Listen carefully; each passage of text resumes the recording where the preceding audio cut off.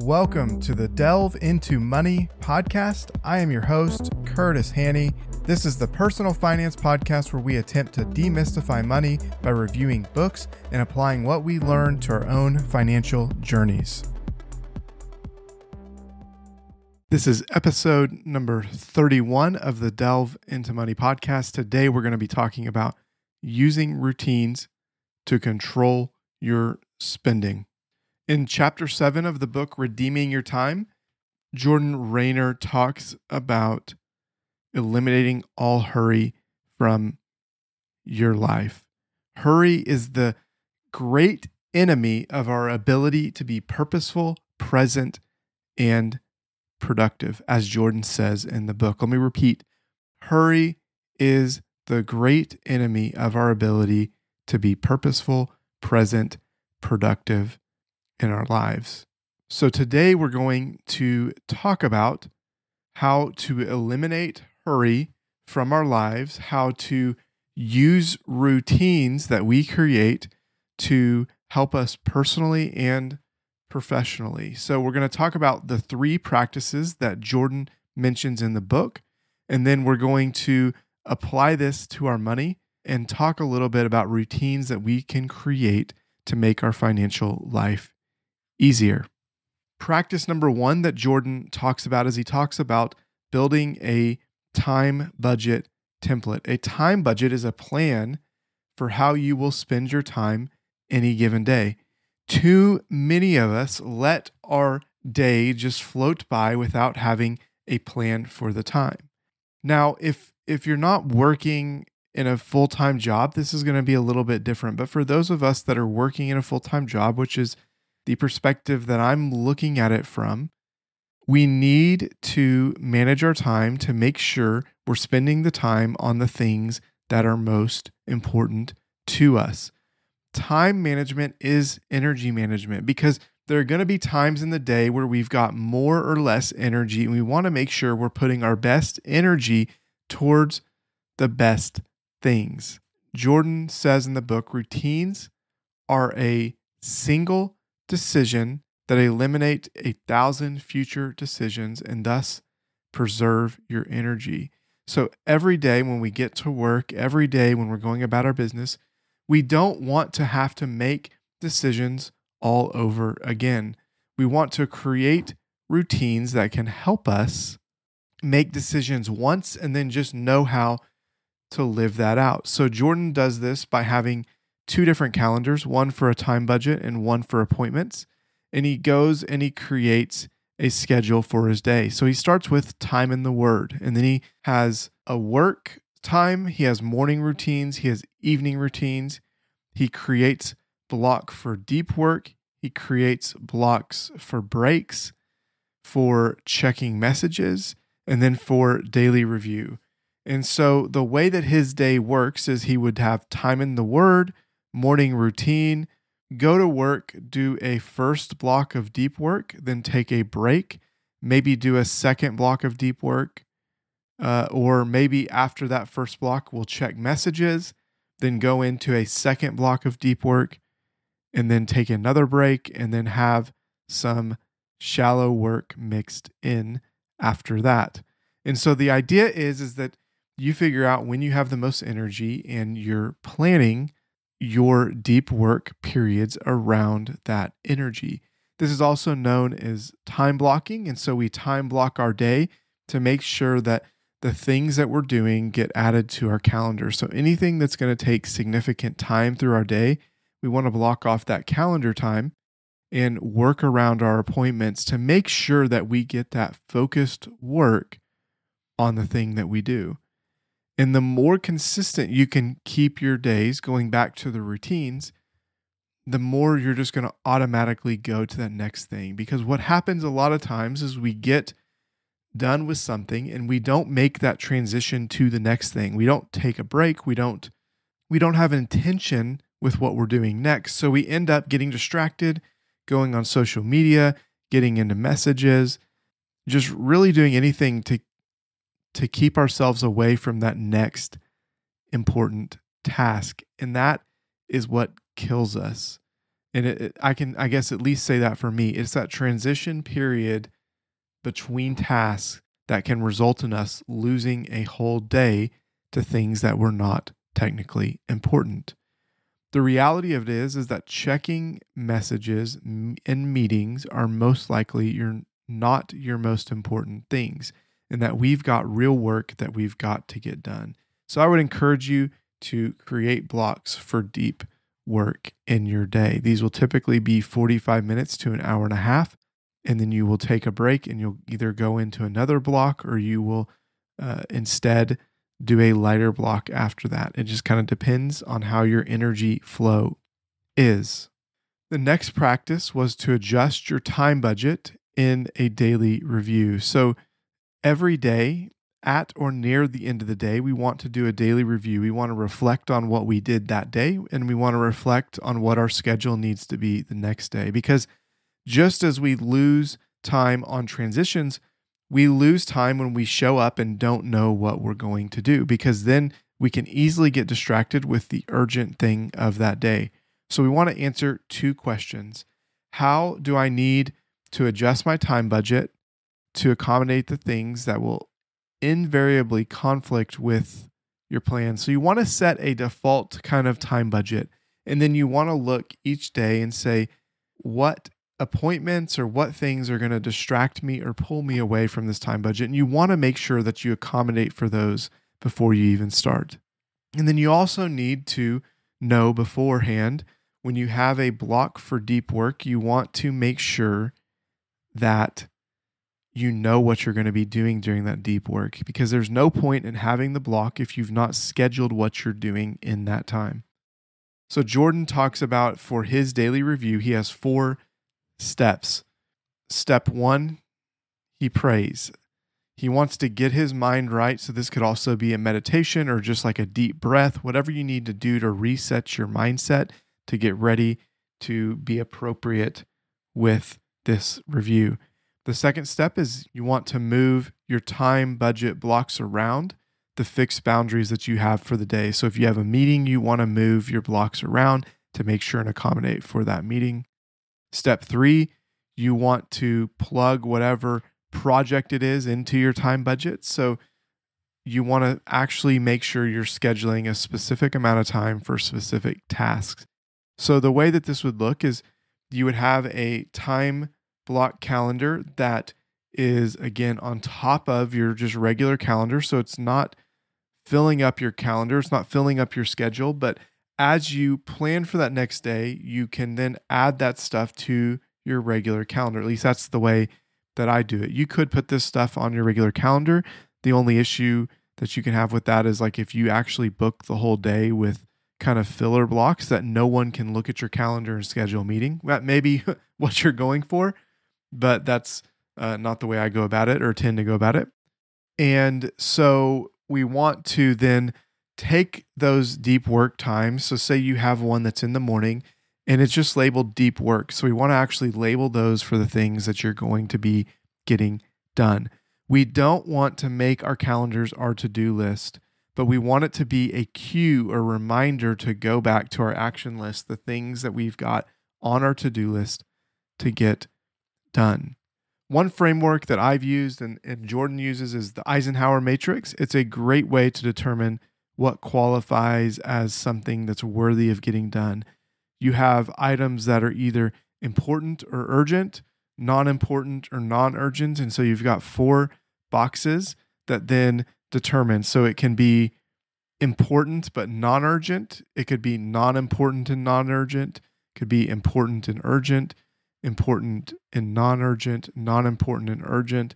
So you can see you can combine those 2 words, important and urgent, or important, non-important, and non-urgent, and you have 4 different scenarios where those cross over. So to decide what is important, we want to ask which problem, once solved, is going to make the most of the other problems easier to solve or disappear entirely. So we want to take the things that are going to move the most balls down the court. And then step 4 is we want to check and make sure we have ample breaks and margin within our day, because If we don't create margin in our day, it's going to be very easy to get off track midway through. And when we get off track, we're then sabotaging the rest of the things that we said we were going to get done. And so we end up piling up thing after thing after thing, and we want to avoid that. Practice number 3 that Jordan mentions in here is we want to protect our time budget with a unique approach to no. And his framework is if it's not amazing, it's a no. I've also heard a framework of if it's not a hell yes, it's a no. And so that's the idea is if you're not getting excited, if you're not immediately upon hearing it, say, yes, I want to do that, it's a no. Our time budget also lets us know if we have time for that thing because we're able to look and see what our responsibilities are, what we have coming up, and realistically look at if we have time for the request. There's 2 buckets that Jordan uses for requests. He uses favors and opportunities. So when he's answering yes or asking before answering yes, these 4 questions in regards to favors. 1, am I the best person to say yes to this request? If you're not, that's an immediate no of why you shouldn't say yes, and you can pass them along to a better person. 2, is this the most generous use of my time? 3, would I say yes to 100 similar requests for my time? If you can't say yes to 100 similar requests, you probably shouldn't say yes to the 1 request. And then number 4, do I have room in my time budget to say yes to this favor? If it's an opportunity, here are 4 questions that you could ask about opportunities. Is the opportunity aligned with your goals? If it's not aligned with your goals, you should be saying no. Question number 2, is this really a great opportunity for what? So opportunities aren't attached to something meaningful, aren't opportunities. They're simply things that bring up excitement. So if it's not attached to something that is going to lead to something else, then it may not really be that great of an opportunity. Question number 3, am I trying to do good or make myself look good? So if your motivation is just an internal motivation for pleasing other people, for trying to get some accolades, you may need to reconsider saying yes. And then number 4 is what will I say no to? So if you're saying yes here, what else am I having to say no to? A lot of times opportunities come up and they mean that you're having to say no to your family or to something important at work. And those should be no's. So no's are hard because you don't want to disappoint people. You don't want to be seen as rude. And we think we're letting people down when we say no. So here are 3 tips to delivering a good no. First, we want to delay your response, but this is except if you know that it's a no. If you know that it's a no right now, you don't want to delay your response. You want to tell them what you know is a no. Jimmy Collins, the former Chick-fil-A president, said, "It is kindness to refuse immediately what you eventually intend to deny." So if you know your answer is a no, we want to go ahead and deny it. Number 2 is we want to encourage, then decline, then help. So we want to offer help if it's an appropriate thing to offer help to. Sometimes it might be appropriate to offer a lower level of commitment. So say someone wants you to come speak, but you already have the resources. Say, no, I'll just send you the resources, right? Or they want to get you on a phone call, but you don't have time for that. But say, hey, I would love to answer a specific question via email.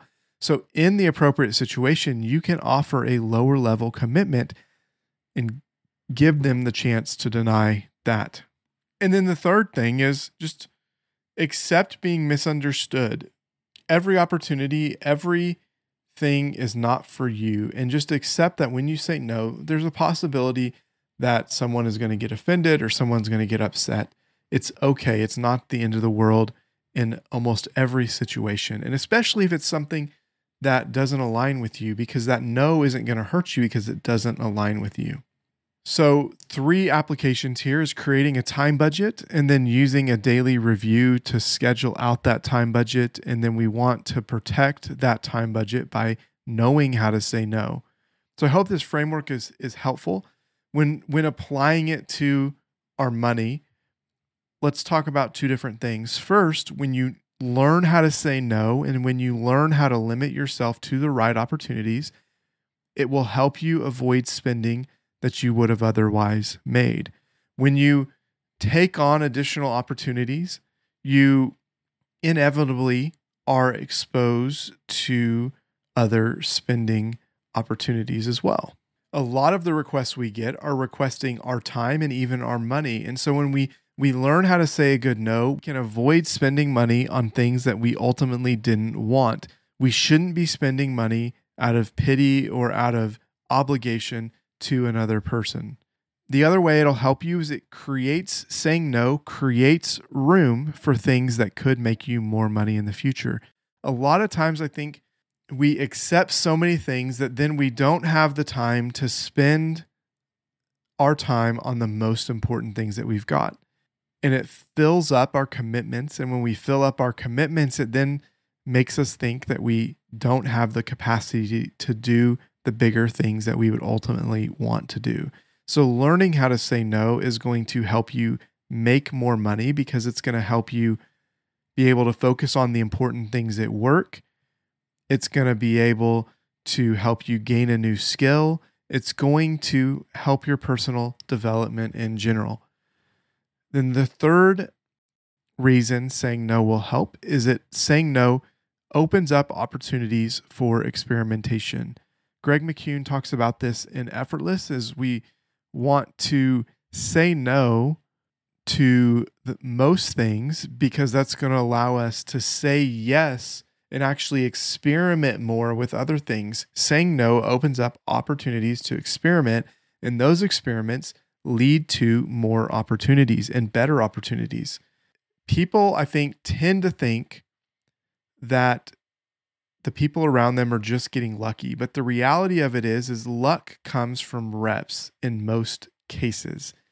So the more things you can fail at, the more things you can try, the more likely you are to get that lucky break. And so we want to create our own luck, and being able to say no is going to help us create some of that luck. The second application to money that I want to talk about is we want to use time budgets to create routines that will help us avoid bad habits.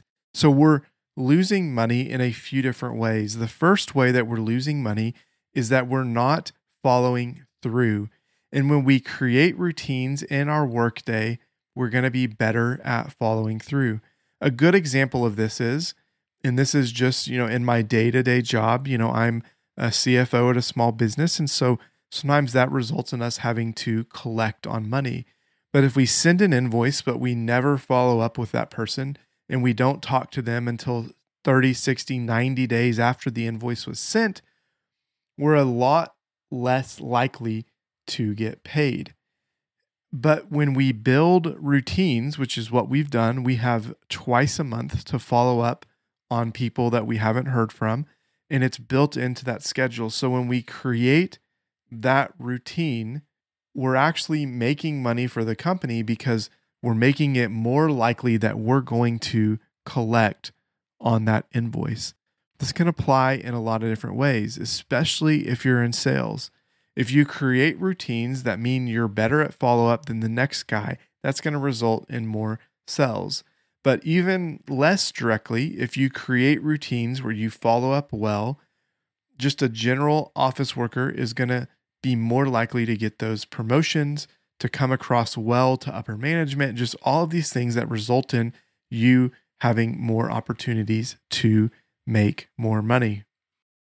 But another way, just a spending thing, and I know this is something I'm working on in regards to work, is I like to take a break during the workday. And so that break will sometimes be lunch. Well, that results in me eating out too often during lunch, during the work hours. And so I'm looking to create routines that would prevent me from eating lunch. So that could be setting up that I'm going to take my lunch to work and I'm going to eat lunch with coworkers. So it could be that I create a routine in the morning to make that lunch so that I don't forget my lunch during the day. And then I create a recurring calendar invite, say once a week or twice a week, to eat at the lunch table at work with coworkers. There are ways that you can do that you can avoid spending issues that you have. The same could be said for if you have a shopping problem, if you're shopping too much for one specific thing. You want to try and break those routines and create new ones. You're breaking those bad habits, replacing them with good ones so that you can avoid that in the future. There's another thing as well about creating roadblocks. You can create those roadblocks that then interrupt that routine, and then you can insert your new routine. So there's a lot of different ways that we can create routines to help us spend less money, make more money, save more money, whatever that looks like. You know, a perfect one that you don't even think about is setting up automatic drafts or automatic deposits into accounts. Because when you do that, you're creating a routine where you're not having to touch anything, but you're getting the benefit of the automation that is there. So I want to thank you so much for joining us today. We're going to wrap it up right there. Next week, we're going to do a wrap up episode on this whole book, and then we're going to move on to the next thing. I'd love if you would subscribe to the podcast. If you've not rated and reviewed, I would really, really appreciate that. It means so much. It shows social proof that people are loving what we're putting out there. So remember, healthy financial decisions are intentional financial decisions. Intentional decisions this week lead to a healthy financial future. Start today. We'll see you next week.